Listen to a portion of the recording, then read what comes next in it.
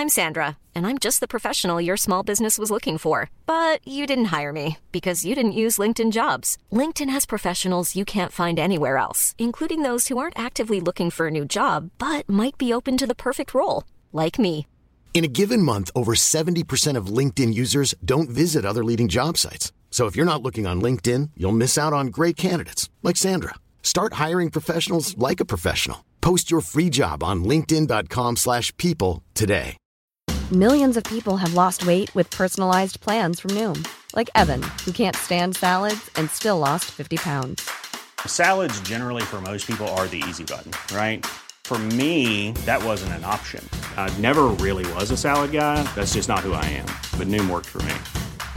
Get your personalized plan today at Noom.com. Real Noom user compensated to provide their story. In 4 weeks, the typical Noom user can expect to lose 1 to 2 pounds per week. Individual results may vary.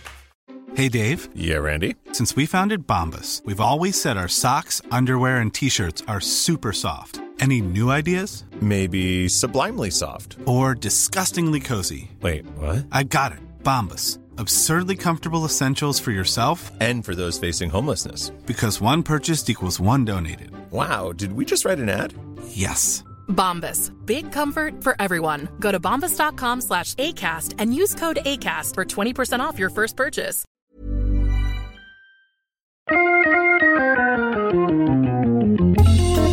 Welcome to Wood Talk, turning woodworkers into knitters since 2007. Here are your hosts, Mark, Shannon, and Matt. All right, it's show number 520. On today's show, we're talking about attaching face frames to cases, getting a good deal on lumber, and insurance. But before we get to that, I want to let you know that Wood Talk is brought to you by Rockler. Rockler has been helping customers create with confidence for over 65 years.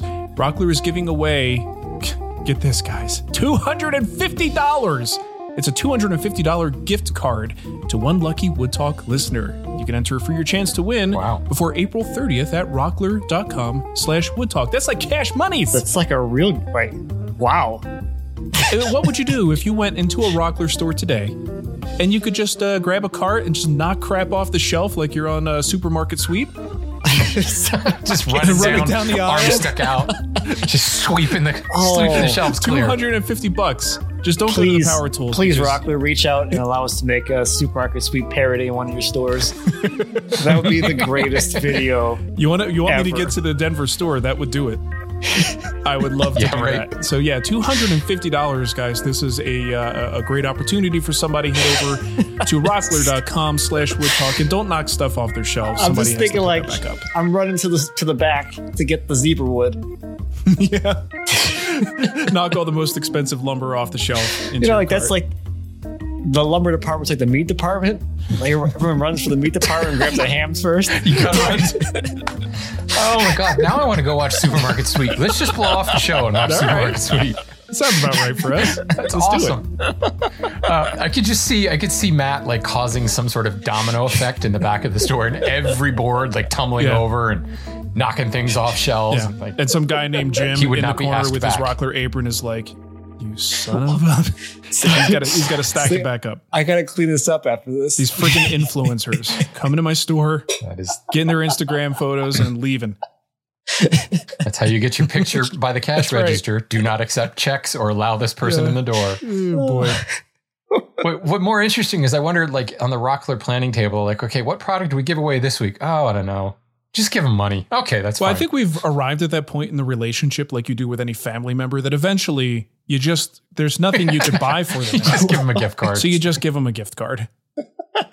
You're just phoning it in at this point. I like that. All right. Well, we don't have any patrons, right? So why don't you tell folks about Patreon? Actually, we may, but I didn't get a chance to get in there and pull the names, so that's my fault. But Matt, you could do your spiel anyway. Okay, well, you know what? If you want to help support the show, you can do so. You can go to our Patreon. That's patreon.com/woodtalk and sign up to become a patron of the show. After you sign up, if Mark actually picks your name out of the list, I will say your name and try to pronounce it. Is how that works. That's and thank you. Fun. Actually, you know what? Thank you to all of our patrons who have been with us for every cycle of quitting and have come back. All the various iterations of not doing the show. I find it really funny because I get emails occasionally from people who like just came to the show. A lot of times you get emails from people who say, I just finished the show. And, you know, I usually feel like sending them a I'm sorry card or something. But the number of quits and starts, and when you listen to it like one right after another, like especially like you're in the car and it just auto plays and goes to the next episode. It's like we quit, and then it just goes. And we're back. And people are like, it's like, it's really funny because you quit like 5 times this week. Yeah. Yeah, and I think it's like a year passes, but only one episode like progresses. Right. It was in the course of a commute. We quit, came back, and quit again. We're a very confusing show. There are still people that I hear from who say things like, I didn't know you guys were back. Like I took your advice and I actually did unsubscribe. And I'm like, well, good news. Good news. You got a couple of years of shows to catch up with. So actually, I got a guy who, and he might have written you, Matt, but he said something similar. I didn't know you guys were back, and I was so excited, and I started listening. And he said, I kid you not, it took me like 20 episodes before I realized that Matt was not the same Matt. He's like, I thought something was different, but it was Matt. Like, it's got to be the same guy. Of course it is. Didn't realize it was the new Matt. So of course. Yeah. That's great. And he's a woodworker. I mean, how many woodworking Matts can there be? Come on. Right. A lot. Well, welcome to the show, anybody who's listening. And if you made it from the beginning, wow. That's awesome. Get a life. What are you doing? Jeez. Find something else to do. Nah, seriously, though, we always appreciate that archive is there for a reason. And we've changed a lot. The show has evolved a lot of changes, even with the hosts and things like that. But we're glad to be here doing it with the support of our friends at Rockler. Always good. By the way, we have another year. So if anyone was worried about us not getting, signed back with Rockler, I didn't scare them away. So we haven't found that line yet. Well, I don't want to talk too much about the miter gauge review, but on the same day that we were to like sign the contract for Wood Talk, my miter gauge review came out, and I'm gonna say I was a little bit nervous about what was gonna happen. But look, Rockler is a stand-up company. They're not afraid of people. They don't hold grudges. I mean, yeah. They don't hold grudges. They're very forgiving. I mean, they gave us a $250 gift card, so they love us. So there's that. Anyway, but yeah, we are back for a whole nother year with Rockler. So you guys will have to put up with us for a little bit longer, at least another year. Thank you, Rockler. Always appreciate it. Thanks, Uncle Rockler. Yes. All right. So you guys want to get to what's on the bench? I'll make mine pretty quick. Doing a little craft cart. Have you guys ever seen craft carts? They're usually pretty crappy. Like made with just thin, hollow tube steel, I guess, or I don't know, just garbage materials. They become very top heavy and they're on crappy casters. So Nicole has been kind of fed up with this and said, hey, can you build something decent so I could put these little bins in there, keep all the kids' craft stuff in one place. So simple casework project, really nothing too crazy. But besides... Admitted it's for more filament, isn't it? Yeah, room for more filament. It's a filament cart. It will be eventually. So yeah, there's that. And of course, still swapping tools, bringing new ones in, selling old ones, which is kind of seems to be my new hobby at this point. But I enjoy it. You need one of those. I do. I don't have enough hobbies. So yeah, that's all. What do you got going on, Matt? How many cast iron pans do you have right now, by the way? Quite a few. I mean, more.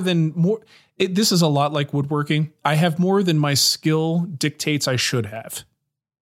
You have skill? Does that make sense? What skill?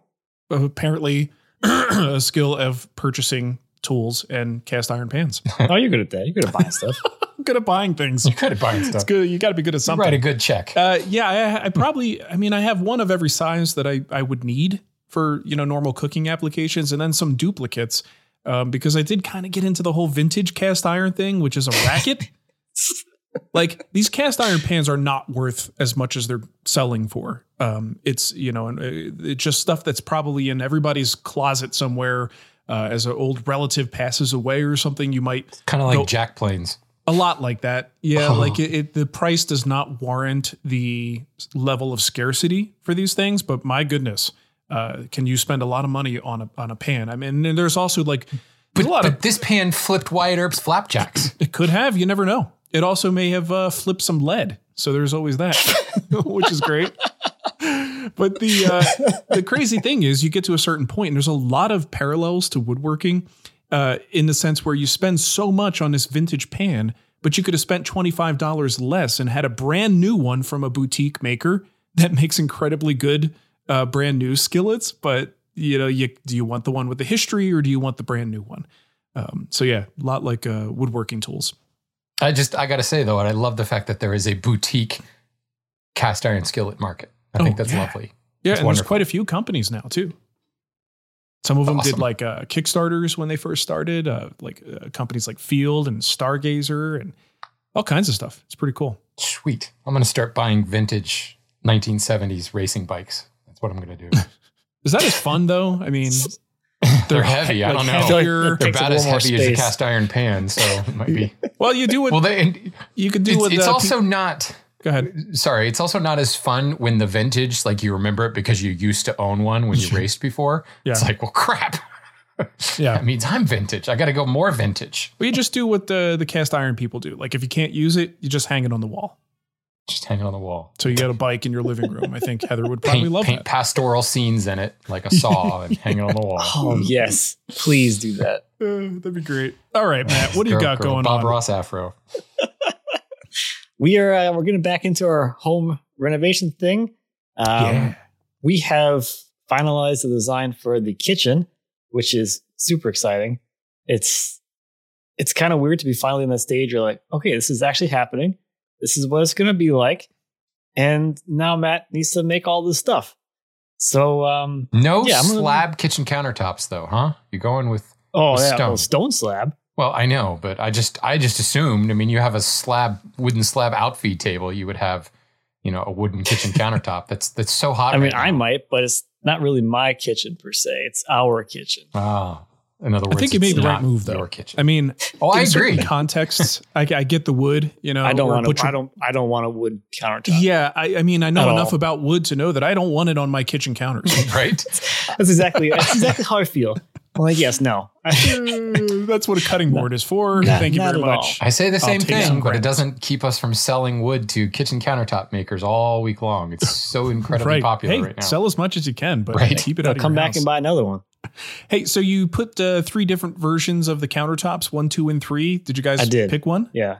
Well, we had already picked one. I just put it out there for the internet to feel like you're just getting clicks. They have some voice. You're making people feel valued, even though they're not. Well, those are the ones we were like actually looking at and considering. So we first came in looking at number 2, which was kind of like a marble looking stone, where it had like a white back or white undertone, and then like the black veins. That was kind of our like, oh, let's do that, something like that. And then I liked number 3, which was almost like a wood grain, but it had the sediment layers in it. Yeah, which I thought was like really cool. That's a cool piece of stone. Is like in a few of the layers, you can actually see the pebble deposits that were there whenever that stone was forming. Mm-hmm. So they're actually sawn through, and you can see these little pebbles in a band that runs through it. That's cool. I don't know if you guys can hear that, but my daughter is losing her SHIT in the background. I thought it was my daughter. If anybody can hear that. It was one of your kids. I don't know if it was a Pomona or a Spagnolo, but one of them. I was trying to talk more so that I would drown out the sound of screaming because I thought it was here. My guess is iPad time is up. So, you know how that goes. Oh boy. Okay. Wow. Anyway, I didn't mean to interrupt. Sorry. So you didn't interrupt. I picked number 1. I like number 1. That is where we ended up at, because as we were walking around, we're like, you know what? This is actually a really cool thing. And this is the one. Honestly, the hardest part of doing the stone shopping is you're looking at this giant slab. Yeah. And you're like, I don't know what is it going to look like. First of all, in a kitchen under different lighting, and second of all, actually cut up into countertops and things. Yeah, because the slabs are 6 by 10. Jeez, it's a big canvas. But you're like, okay, well, the biggest thing is gonna be the island. So now we're like, okay, that's gonna be it's basically 4 by 8. So okay, what's gonna look really cool on top of the island? And then we're also thinking about the cabinets are gonna be painted. So if we went with a very drab and simple countertop, everything would just kind of blend together. Right. I kind of get that feeling. So now we're like, let's do something with a little more visual interest, because the countertops with that kitchen design and layout, the countertops are going to be the focal point of the whole kitchen. So we're looking at probably number one, Lumber Bowl, which was the correct answer. Yeah. I saw them. I'm like, oh, guess I got the right one. And then I picked the Shrek 3, my lord, gift to go with that. So, because I couldn't think of anything that said 1. Well, if Bodie McBoatface has taught us anything, you should leave important decisions up to the internet to make. So absolutely. Definitely. Oh, yeah. 100%. So hold on. Paint, you're going to get so much crap for that. Yeah. And I already did. I think tell you that from experience. Wood.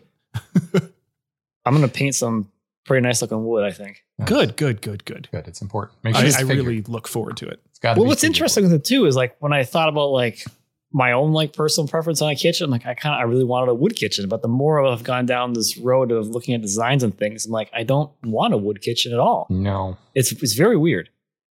I have had this really interesting like preference swap or switch or something. Yeah, but I think like we said about the countertops, I think the more you work in a medium, the more you learn about it. You just may get to a point where certain things, it's okay to not have that made out of wood. Not everything has to be. I think most so you guys are going with a little bit. Most interior designers are like what Matt was saying earlier about the focal point. They recognize that there's so much square footage dedicated to cabinet front that it's got to be like neutral. You know, and if it's wood and interesting, it overpowers the entire design. It makes a huge like visual statement to have it all. Yeah. I mean, it can be beautiful too. I mean, I like my kitchen with all the wood, but it's not for everybody. So wait, you guys are going for like a fairly light color scheme, gray overall? For the cabinets, we'll pick an off-white undertone out of the slab. Okay. And then we're going to have a blue tint backslash tile. Ooh. Kind of thing. Again, pulling one of the hues out of the stone. Sure. That's awesome. It's been interesting working with our architect and designer, because it's like I never really thought about a whole lot of this stuff. But like, yeah, you just pick your slab and then whatever you want, we'll base the whole kitchen off that. Like, oh, that's wild. Okay. That cool. Works. That's really cool. See, that's much better than the system I use, where I just go to the swatches at Home Depot and pick a color I like, then put it on the wall and go, man, that's yellow. Why is that so yellow? It's like, well, it's because it's yellow. It's interesting too, like putting those stones out on the internet. I think most people go the other way. Like they pick a cabinet color and like a backsplash color, and then they pick a stone to match. Like we're going the other way. Yeah, I'm like, that seems like difficult because like this again, the stone is like, first of all, it's not cheap at all. So like, I gotta actually like this piece of stone, and if I'm going to spend that much money on stone, I might as well make it something like pretty damn cool. Yeah. So like, let's start with that, and then the cabinets can be whatever based off of that stone. I'm excited. I can't wait to find out what range you guys are going to buy. I already bought it. Oh, you okay? Let's save that for another show. 8 months of lead time on those things. Oh, like power tools. Yes. Yeah. Try to get a bandsaw in December. It's not coming until like August. Okay. Well, you got time then. You got some work to do anyway. Well, our windows are finally going to show up next month. Finally, we ordered those in October. You guys picked a good time to build. I can tell you that much. Yeah. Real good time. It's working out okay. I don't know. You got time to do editing, so there's that. There's a lot of that too. But I'll be learning how to make cabinets, which I put up a post about that too. I'm like, I've never made cabinets before. I'm a little apprehensive about it because I'm like, I don't really know. I'm sure I could figure it out, but like, I literally have never done it and haven't paid that much attention to people making cabinets because I've never been interested in it either. Yeah. And people are like, what are you talking about? You know how to make wood stuff. I'm like, yeah, I know how to make things out of solid wood. I'm really good at that. Yeah. Like, how often do I work with plywood? Well, you're going to be pretty good at it by the time you're done. Yeah, right. I should be. Should be. You'll get practice.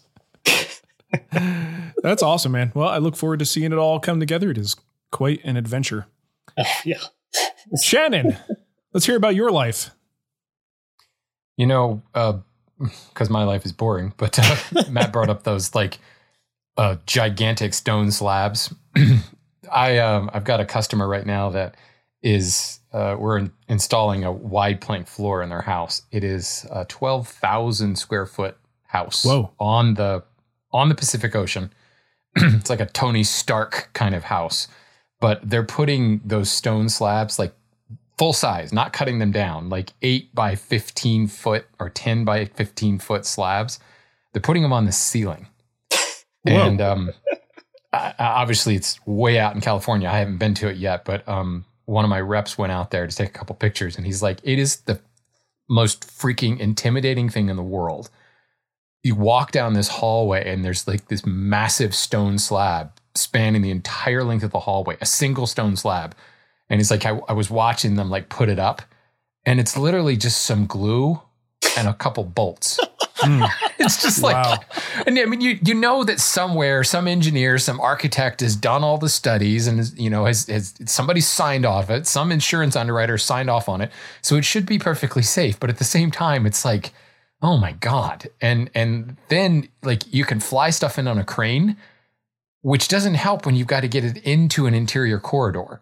Like if it's going on the ceiling, you can't fly it in because there's a ceiling in the way. Yeah. So they've like had to invent like whole ways to go and like jack up this stone slab and like transport it in. It's just crazy. This is just one of those projects where truly money's no object. So anyway, that's fun. Has nothing to do with anything other than the fact that when you brought up those stone slabs, it made me think of that. I really hope I get to go out and see this. That sounds intense. Yeah, like, right. From the installer perspective, like I don't like. I think I would have just put the stone in place and then built the whole house around it. It feels like it'd be easier to just like drill into a mountain, right? Yeah, or that would work too. Just bore a hole into solid rock and there's your hallway rather than build a cavern around it. Because apparently that's the look it's going for, like this grotto type look. Oh, as you descend down this hallway. That'd be interesting. That's cool. We're going to build a mountain. Yeah, sounds like a lot of work, but it sounds very interesting. Matt, you need a grotto. I mean, I do now. Yeah. Now that I know it exists like that, that's an option. Now that I know it's an option to put stone in your ceiling. Yeah, there you go. One piece, apparently. Oh boy, I'm so sorry. Sorry. Anyway, so you guys remember I booked at one point it was 29 Woodworking Guild presentations. Oh yeah, I do remember that. Yes. The final total, because I just finished the last one that's on the calendar. The final total was 36. And jeez, man, I gotta say, it was a heck of a lot more fun than I thought it was going to be. Like when I first started out, I was like, okay, I'm going to have like 3 or 4 different presentations and I'll end up reusing them based upon kind of what the group is interested in. I ended up developing a total of 8 unique presentations and then kind of shuffle them around. But I had a blast. It was really fun. That's great. The whole Zoom thing kind of opens things up and it can go really badly. Like it can really limit participation. You just see a bunch of like, the stock avatar, Zoom avatar, nobody's saying anything and it can be really weird. But at the same time, I also discovered like it's certainly not the cloak of anonymity, but the internet distance allows people to maybe ask questions they wouldn't normally ask. So I got questions that might be deemed like a stupid question in a group room, but actually were really good. And I had a great deal of fun during a presentation. Yeah, pretty much, right. And I will say that at the same time, while I was doing these guild things, I have this specific cohort of people at the hand tool school or going through semester 1. It's a small group that I'm kind of guiding through. So I'm doing Zoom presentations for them as well. And it's a lot of fun. Like the level of interactivity that I was hoping for when I launched the hand tool school, knowing full well that that's hard to scale when you talk about a membership program. I don't know whether it took a pandemic for people to get more kind of accepting of like the online learning format. But yeah, I got to say, it's been, I've been essentially teaching on the internet for more than 10 years. I don't know what it is now. Hand tool school is 12 years old. So, but just the last year has been a great deal of fun. I'm really glad it's over. So anybody who's listening to this who happens to be like, in charge of speakers for a guild and is thinking, oh, we should book Shannon. Give me a call, but just wait 6 months before you do that. Yeah. Need a little break. Yeah. And at the same time, now that I'm done with that, I can actually like go back. My shop time is mine again, which is kind of nice. So that's cool, man. Yay for that. Well, good on you. Those clubs are awesome. I wish I had more time to like either be involved in one or do presentations for them, but it's a lot of work, a lot of time, but I'm so glad that they're still out there. Yeah. It's an either or. Like, I mean, certainly I went to a bit of an extreme, but just a bit, a bit of an extreme. just a bit. Just yeah. I don't think people understand how much of an extreme that is. It's like you got something to prove. What's going on over there? I'm important, damn it. I may not make any AdSense money, but that's a weird flex, Shannon. That's great. Wow. Okay, well, cool. Awesome stuff. So we actually have a kickback here from our good buddy Diami. I haven't heard from him in a long time. Here's a voicemail that you could barely make out because it's in his car. Gentlemen, this is Diami. I think you guys know who I am. I just heard episode 513 because I'm right on the pulse of podcast releases these days. And you start with a diatribe about naming people junior, the third, the fourth, etc. Thought it would be a short but relevant story that my name is Diami because I am not the third, but I have the same initials as my dad. And on a different branch of the family, which is really what he was reacting to when I was named, they're up to the sixth. They were at the third at the time I was born. So if you don't stop early, it just goes and goes and goes. Now, that's enough talk about naming. Please get back to knitting. Okay, that's good info. But at the same time, doesn't Diami the Sixth sounds like some sort of conqueror? You know? Yeah, I mean, if your name is Diami, or a boss, if you've got in a video game, you got a cool name like that. I mean, lean into it at that point. Yeah, Diami 6. Yeah, nobody's scared of Mark the Fifth. Yeah, doesn't have the same ring to it. For different Kenny reasons. the Fourth. Yeah, that's great.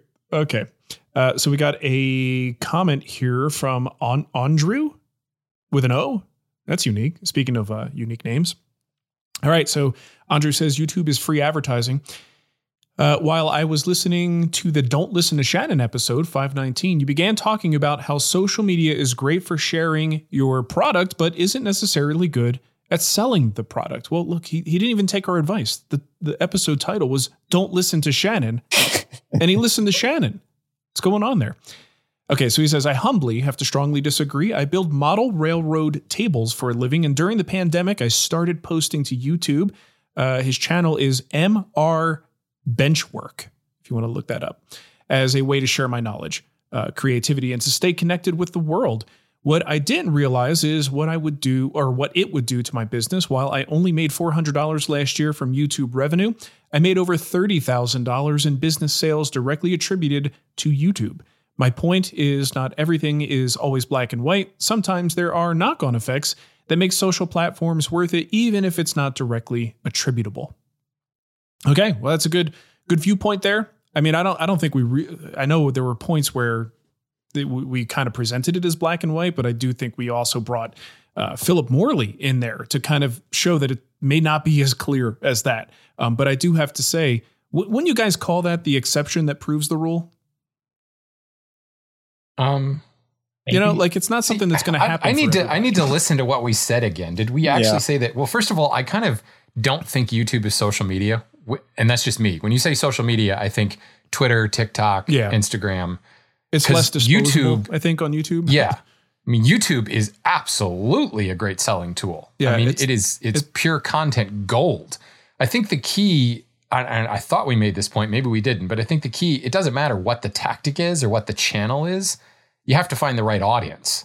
And I think the point we were making is guys like the Wiener woodworker thing who are, posting pictures of cutting boards and such and are posting how-to type stuff, but trying to sell their woodworking products. Their customer is not a woodworker, their customer is somebody who buys a cutting board. Yeah. I think at least initially in discussion, I did re-listen to it. We kind of were a little more on the black and white side of saying like, these are two separate silos of things. But I think as the conversation went on, we, obviously like allowed for the possibility that some people will have success doing something like this. But I do think it's got to be difficult. It's a lightning in a bottle situation, I think, for a lot of people. A lot of white noise. Yeah. That's the tricky part. But anyway, it's always good to hear a success story and a different perspective. So again, go check him out. MR Benchwork. That's pretty cool. That's cool. Okay. So spring-loaded clamps. You guys got a few of these, right? Dude, they're snappy. Yeah. Pretty snappy. Snappy. Careful there. Don't snap them too hard with your finger. I read the warning. Yeah. Okay. Yeah. So Rockler is excited to announce the launch of their new spring-loaded one-handed bar clamp Just squeeze the trigger and the spring mechanism closes the jaws in an instant. And I assure you, it truly is an instant. It's really fast. No repetitive pumping of the trigger and no need to use your other hand to close the jaw. Fast and efficient, the patented one-handed action leaves your other hand completely free to position parts or hold them in place. Pull the trigger to close, squeeze the clamp, and you're done. You'll never experience a faster, more versatile clamp. Find this clamp at all Rockler stores or at rockler.com. And like I said, we did get a hold of some of these, and they're pretty damn awesome. I mean, that is one thing with every quick clamp that I've used. You never get it to the right opening. You just open it bigger than it needs to be.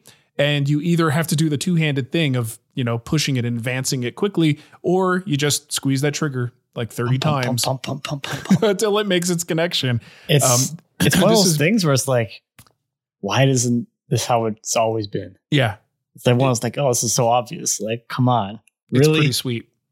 Now I can never use another quick clamp again. I'm curious if you guys did the same thing I did. When I first got it, I'm used to regular quick clamps where like the portion that has the trigger slides along a bar, and I couldn't figure out how to open it. Oh yeah. Absolutely. Mine's broken. Mine's broken. I thought the same thing. So I went to the second one that I got and I'm like, this thing is broken. I can't believe this is not working. What is going on? And then I realized it's hidden inside that thing. It doesn't slide along the bar. It probably wasn't as long as I thought, but I'm embarrassed to say it was probably 5 minutes of just like same here messing with it. I was like, this is what happens when you someone were such an idiot. Someone turns a format on its head. You're used to it working one way, and this very obvious new solution, it was just not that obvious when your habits are something else. So yeah, I think I went through 3 or 4 of them. Like, none of these open. These are all broken. Oh, well, I'm so glad to hear you say that. Yeah, okay, good. Me too. I'm glad I'm not alone. I did feel like a moron for a minute there. It's pretty cool. You guys have to check these out. I will have some videos, social media stuff that I'm doing for them with the spring-loaded clamp. So I'm excited to put them to use. They're pretty cool. Yeah, in fact, in my last guild presentation, it's always fun when you're like talking about a technique and the questions you get are always about the tool. Like nobody cares about the technique you just showed. What's that chisel in your hand? I got like 3 of them. What's that clamp? That's a cool clamp. Yeah. Go Rockler. Right. Yeah. Oh, by the way, if you guys, another little bit of trivia, if you didn't know, you don't have to slam it down. You can actually lightly press the trigger and it will close slower. No, that's no fun.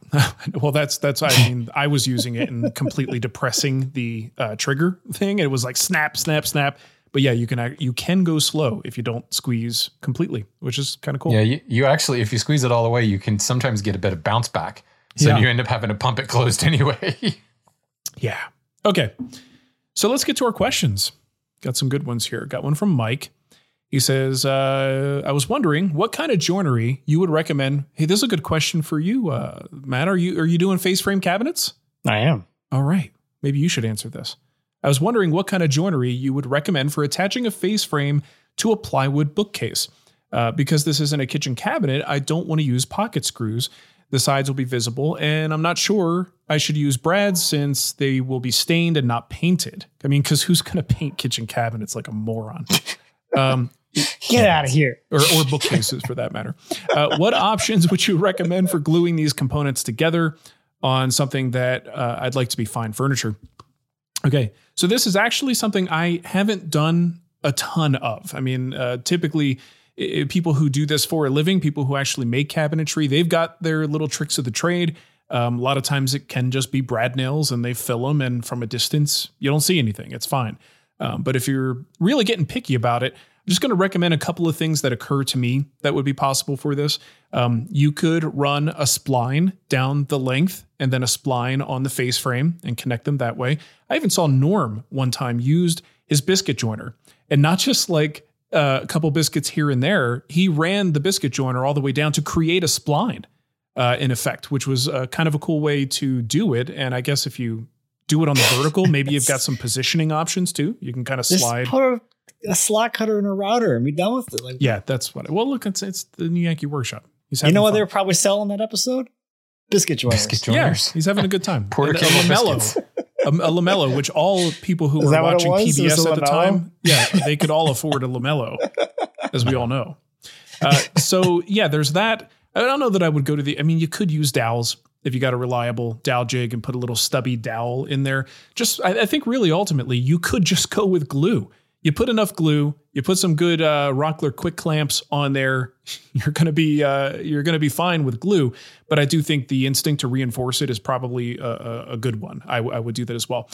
How about if your face frame this might be a little bit more tricky to line up, but you could always run a groove, or a dado and groove to actually have this thing maybe drop about 1/8 of an inch onto the cabinet itself. That seems like a way that would be very good to do it, but might actually be a lot of work to pull that off. But I think supplemental joinery, something like the domino biscuits, I think those are probably the low-hanging fruit when it comes to how you get these things positioned just how you want them and get some oodles of glue, and I think you're going to be fine with that. I can tell you the cabinet shop that we own, they use integral splines because they find that it actually adds an element of rigidity to the front of the case. Mm-hmm. Because you've got either a bridle or a mortise and tenon built frame, and then having that continuous spline that runs from top to bottom and side to side, it really locks the whole thing in. It also allows for flush edge face frames, which is it's kind of like, are those drawers dovetailed? Ooh, that's high quality. Like flush fit face frames, hard to say, is the same thing. That's like a mark of quality. Mm-hmm. The lower end cabinet, kitchen cabinets they use a lot of filler strips, because they're using off the shelf boxes. Yeah. The true custom cabinet that is designed to actually fit the space has that flush fit, and it's, like Matt said, with a slot cutter, it's super easy to do. But it also, from a glue up perspective, it adds a lot of rigidity to the front of that case. I'm thinking if we're going flush on the outsides, you could just rabbet the entire perimeter of the face frame and drop it in. Right? No reason you can't do that. I suppose. It's not trying to think of a reason, Shannon. Does that not meet your approval? Gears are turning, trying to think of reason. It's like, well, I guess. If you want to be an idiot, fine. Well, but you don't have that structure that I'm talking about. I don't know. It would provide a decent amount of structure. You get a nice tight fit on the inside of the rabbet, inside of the case. Wrong. Maybe not as good, but it's fine. All right, Shannon, why don't you go so I can get on your answer? Whoops, that just clashed. Whoops. Let me make a note of that. That's classic. Oh, yeah. Oh man. Whoops. Making a note for Nick here. Is that a show title too? Poop By the way, Shannon's Matt, answers. If you want to learn to make kitchen cabinets, Matt, feel free to come out and visit, and I'll just drop you off at the cabinet shop, and you can spend a day up there. You'll learn a lot. It's fun. I feel like I get lost. There's merit to that, though. Rocking. I think when I do a cabinet, just a basic cabinet, if I were doing a kitchen, I would overcomplicate the crap out of it. And I think that the people who do this for a living, there is some great stuff that even if you don't do everything, you could really learn some tricks that would make your life a whole lot easier. I think one of the biggest things with the cabinet stuff is like the things that I'm used to making are completely freestanding and have to exist on their own. Yeah. With the cabinets, like it's attached to the house. Yeah. There's tricks. There's tricks to make that look it doesn't good. need to be that crazy. Right. Like as I would want it to be. Because it's ridiculous. Yeah. Doesn't need to be like overbuilt. Go ahead, Shannon. I'm locked and loaded. All right. This is from Scott. Oh boy. He says, I'm very much a hobbyist woodworker, would like to know more about buying lumber by the board foot, specifically how to know if I found a good deal. Early on, I would buy solely from Home Depot, but then I discovered Rockler. Go Rockler. When I discovered Rockler's hardwood section, I was amazed by the selection, but confused by the pricing. After all, I was used to simple Home Depot method of these boards are X price, those boards are Y price, and so on. I've slowly started to understand the concept of board foot pricing, but don't buy hardwoods enough to be an expert. I'm also unable to find many local lumber yards near me to compare prices, and I found many slabs of typical types on Craigslist and Facebook, but I don't want to be blindsided by a price that is unfair. So what is the best or easiest method to know current hardwood pricing and how to use that to judge if I'm overpaying for lumber? I don't know that there is a universal resource for current hardwood pricing. I mean, there are hardwood buying guides. In fact, that's actually the title of it, The Hardwood Buying Guide. But these are for the wholesale market, like buying by the truckload type things, more of like stock pricing. Like when we've talked about, the commodities, the lumber prices have soared during COVID, that kind of commodity pricing doesn't really apply, first of all, when you start talking about hardwoods. Second of all, there are so many variables when it comes to hardwoods. So you can go to a place and see cherry for, $3 a board foot. You can go to another place and see cherry for $6 a board foot. And you think, well, why is this guy twice as much? And a lot of times it's because the guy who's charging $6 a board foot has actually dried it. The other guy, it was kiln dried, but it was only kiln dried to 20%. There's so many variables that go into what the actual price is. The reason you go to Rockler and Rockler or the other Rockler tend to be a little bit more expensive is because there's more dressing. A lot of times there's S2Sing going on. There's additional people in the supply chain that they bought it from. So first of all, the store is heated. Yeah. There's lights in there. And overhead to the actual shop. There's employee when you walk through the door. Well, and the fact that Rockler is buying more about selection, they want 20 different species. So they're not buying 20,000 board feet of 20 different species. They're buying like 100 board feet of each species and putting it on the rack in the back. Well, that actually costs quite a bit more to buy that way. So then they have to add more onto the sticker. But the other thing is, later in his question, when he talks about, I haven't been able to find many local lumber yards near me. Well, that's the first part. Like, don't worry so much about the pricing. Find places you can actually buy it from. And if you only have one, you might want to pay what he's asking because that's the only other option. Certainly you can buy stuff online, but I start to see a lot of people who say, all right, well, this guy has it for $2 a board foot. This guy that's 6 hours away from me has it for $1 board foot cheaper. So I'm going to go to him. Like, whoa. How much did you just spend in gas and time to drive to that guy and pick up that lumber to save because the price is cheaper? So there is an aspect of, if you only have a couple lumber yards, then the price comparison thing becomes a little bit easier. Find wherever you can get it locally, look at their pricing. And if there's a dramatic difference from one to another, start asking some questions about, why is your cherry, just stick with cherry. Why is the cherry, X dollars a board foot? What am I getting? Is it in the rough? Has it been dressed? What's the kiln dry? All of that stuff that goes into affect it. Also, does this price change if I buy more? Does this price change? What grade am I buying at this price? And that's the other thing. You'll discover this guy who's charging $6 a board foot may actually have true FAS cherry. And the guy that's charging $4, it's FAF-ish. It's like 30% FAS and 70% number one common in that stack. So therefore, the overall price is a little bit lower just because of the rolling average there. There's just so many variables that when you start trying to figure out what's a good deal, you're going to end up with more questions than answers. I know there's a lot of people who are afraid of kind of getting ripped off. I think where the other thing to look at is if you're looking at slabs are not buying by the board foot. Slabs are a unique entity. Slabs are also popular. So they tend to be priced more like figured lumber. You can't break down the board foot price on a slab, just like you can't break down the board foot price on curly cherry.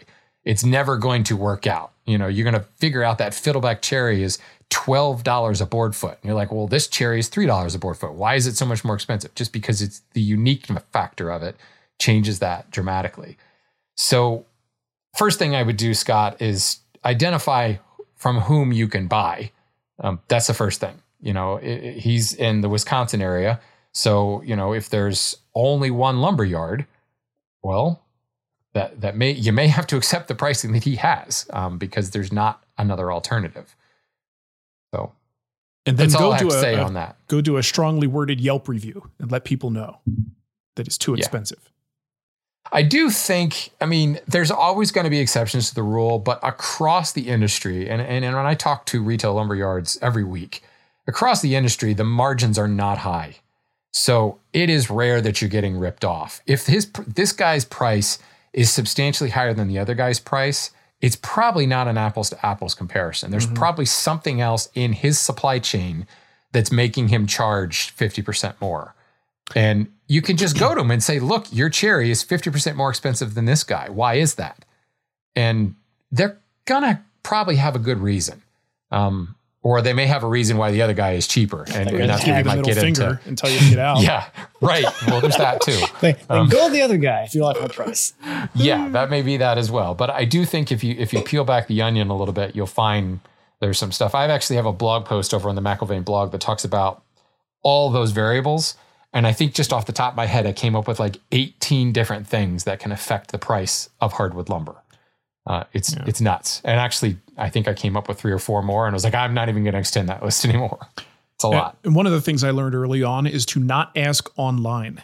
So when people do, like people will come into the guild group and say, I'm building a workbench. I'm looking for this particular wood. What kind of board foot pricing you guys get? Or they'll ask me directly, for this project, what would you estimate the wood cost? And I'm like, it's going to be somewhere between $100 and $2,000. Like there's the ballpark, because regionally, not just, within a region, you have different pricing, but from one region to another, it's incredibly different. And the people who get great pricing because they've got some local sawmill in Missouri and they get white oak for like $3 a board foot or $2 a board foot, that's just going to frustrate you if you live in Southern California. Guarantee you it's not kiln dried. And if it is kiln dried, oh crap, it might be rushed kiln dried. Every time I see $2 a board foot for hardwood, I'm like, really want to know what's been done to that wood. Yeah. Yeah, it's because that is below market value. Like when I look at the hardwood buying guide, the market value for white oak right now is $4 a board foot. That's averaged across the entire nation, across every sawmill that the hardwood buying guide goes and essentially polls every single one of these sawmills, and they average it out. That's the national average for it. So yeah, I mean, and I would hesitate looking at that as well. I mean, I get it at the office because I work for a lumber yard. It's a subscription. It's like it's our lumber magazine that we get. You know, it's like getting the woodworking magazine. We all get excited. Sounds riveting. But yeah, it's truly riveting. You guys fight over it when it comes in. Who gets to read it first? Yep, it's in newsprint format. It's fabulous. It's fabulous stuff. I love it. That's great. All right, Matt. I think you're up. You like his answer enough? It's fine. All right. It's fine. It's all right. I'll accept it. I got nothing to say. Oh, man. So this one is from Kevin.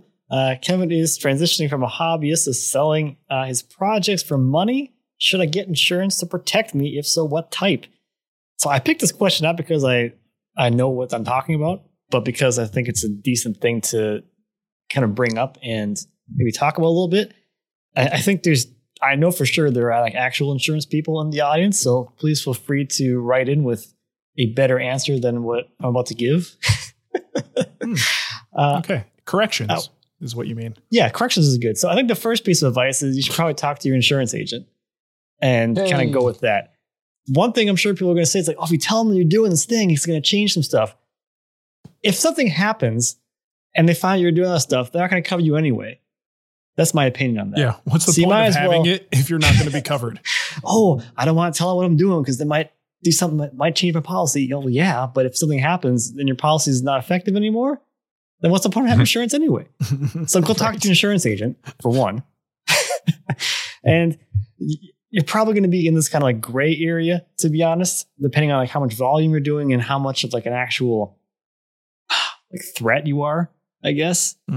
To the general thing. So if you're just doing some small stuff, chances are you can get an umbrella policy which will cover you under your personal protection thing. Once you start going a little bit bigger, you're probably going to want to look into actual commercial policies, which is a whole nother world in itself.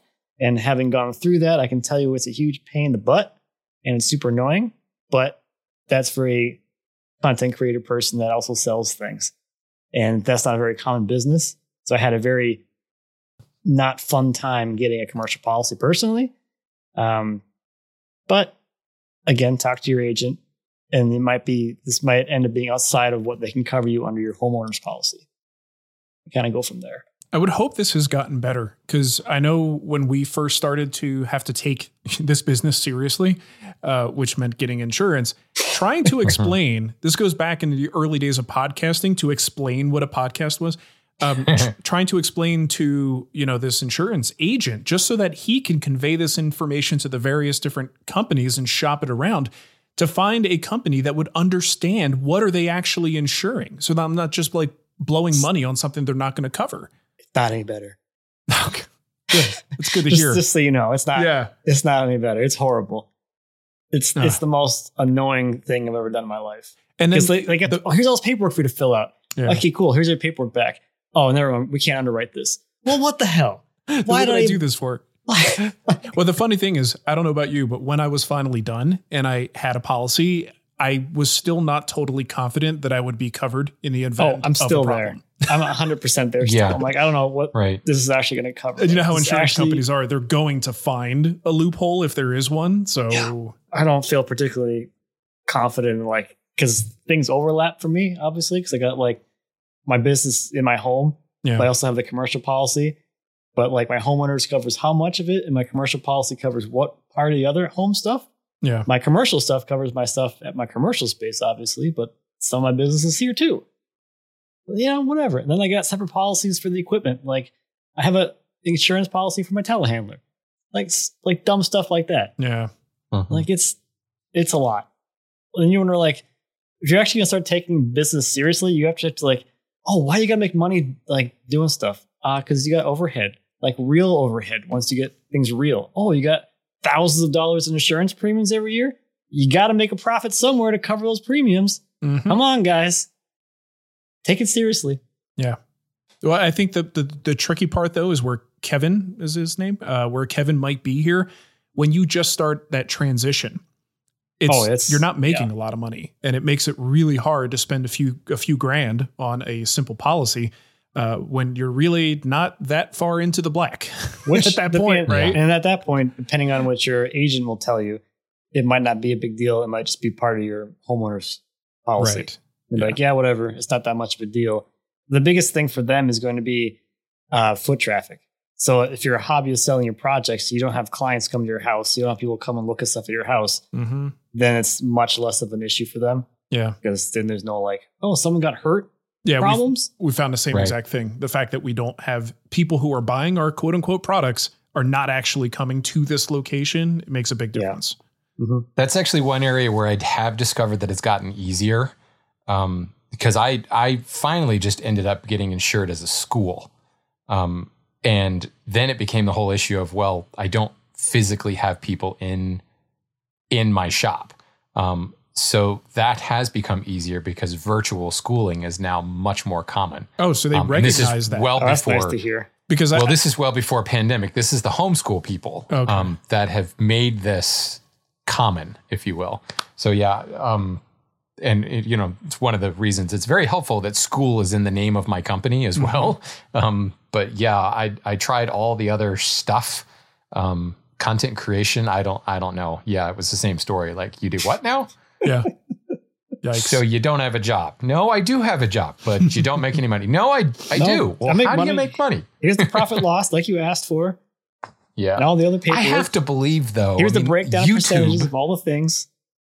YouTube has become an at least acceptable career. I mean, people know what that means. I think it's acceptable. I think it's just uncommon still. Yeah, I suppose that's true. There's probably even companies out there that serve that specifically. That's their bread and butter.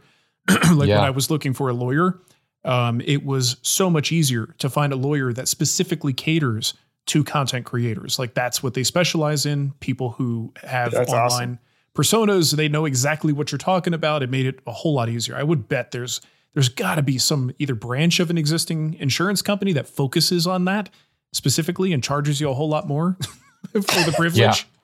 Yeah, absolutely. If they make it easier for me, I will spend a lot more. Yeah. Just so that I have confidence that you know what the heck I'm talking about. So I have some confidence and I have less kind of BS stuff to do.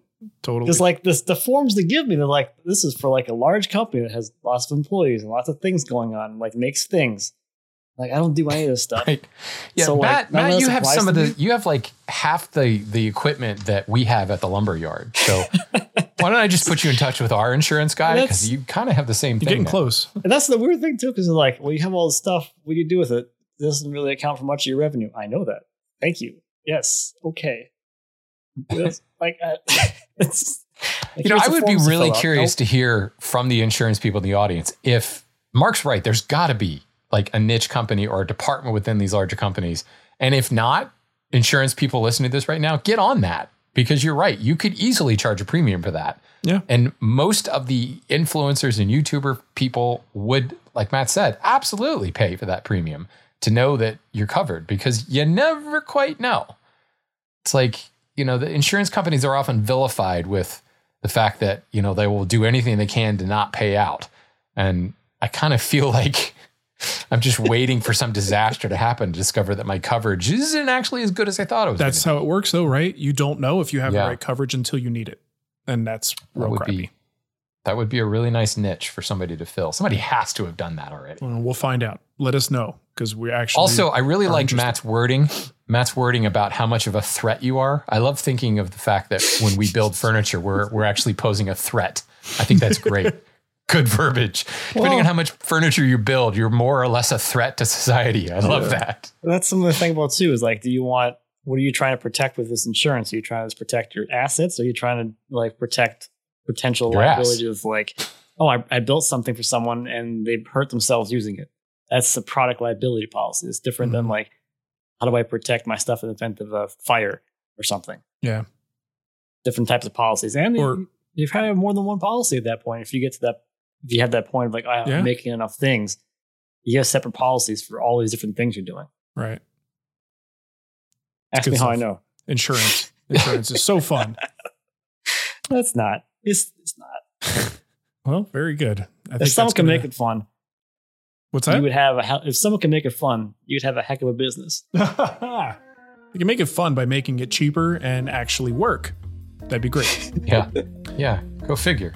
All right. Well, I think that's going to do it for us, guys. Family owned since 1954, Rockler is your go-to source for high quality and innovative woodworking tools, finishing supplies, hardware, lumber, and expert advice. Whether you're building a simple bookshelf, a custom desk, or new kitchen cabinets, you go to Rockler, get your stuff. Oh, it's literally in there, huh? Yeah, Rockler has everything you need to make your next project a success.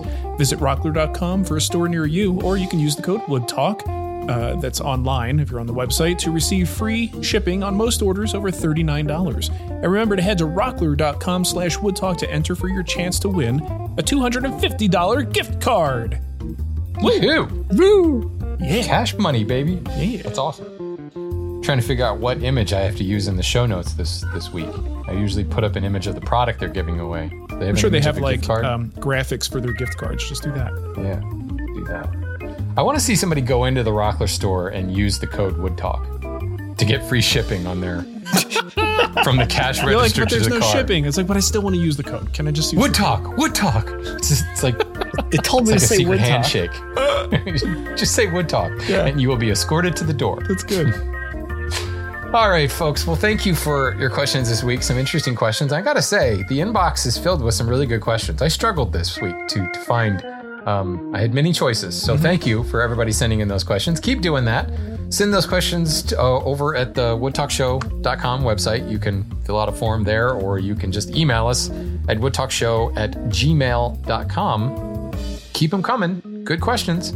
Some good stupid questions, too. We like those, too. Those are the best.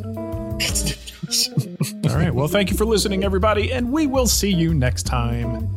Bye-bye. With our ears. Yes. Both of them.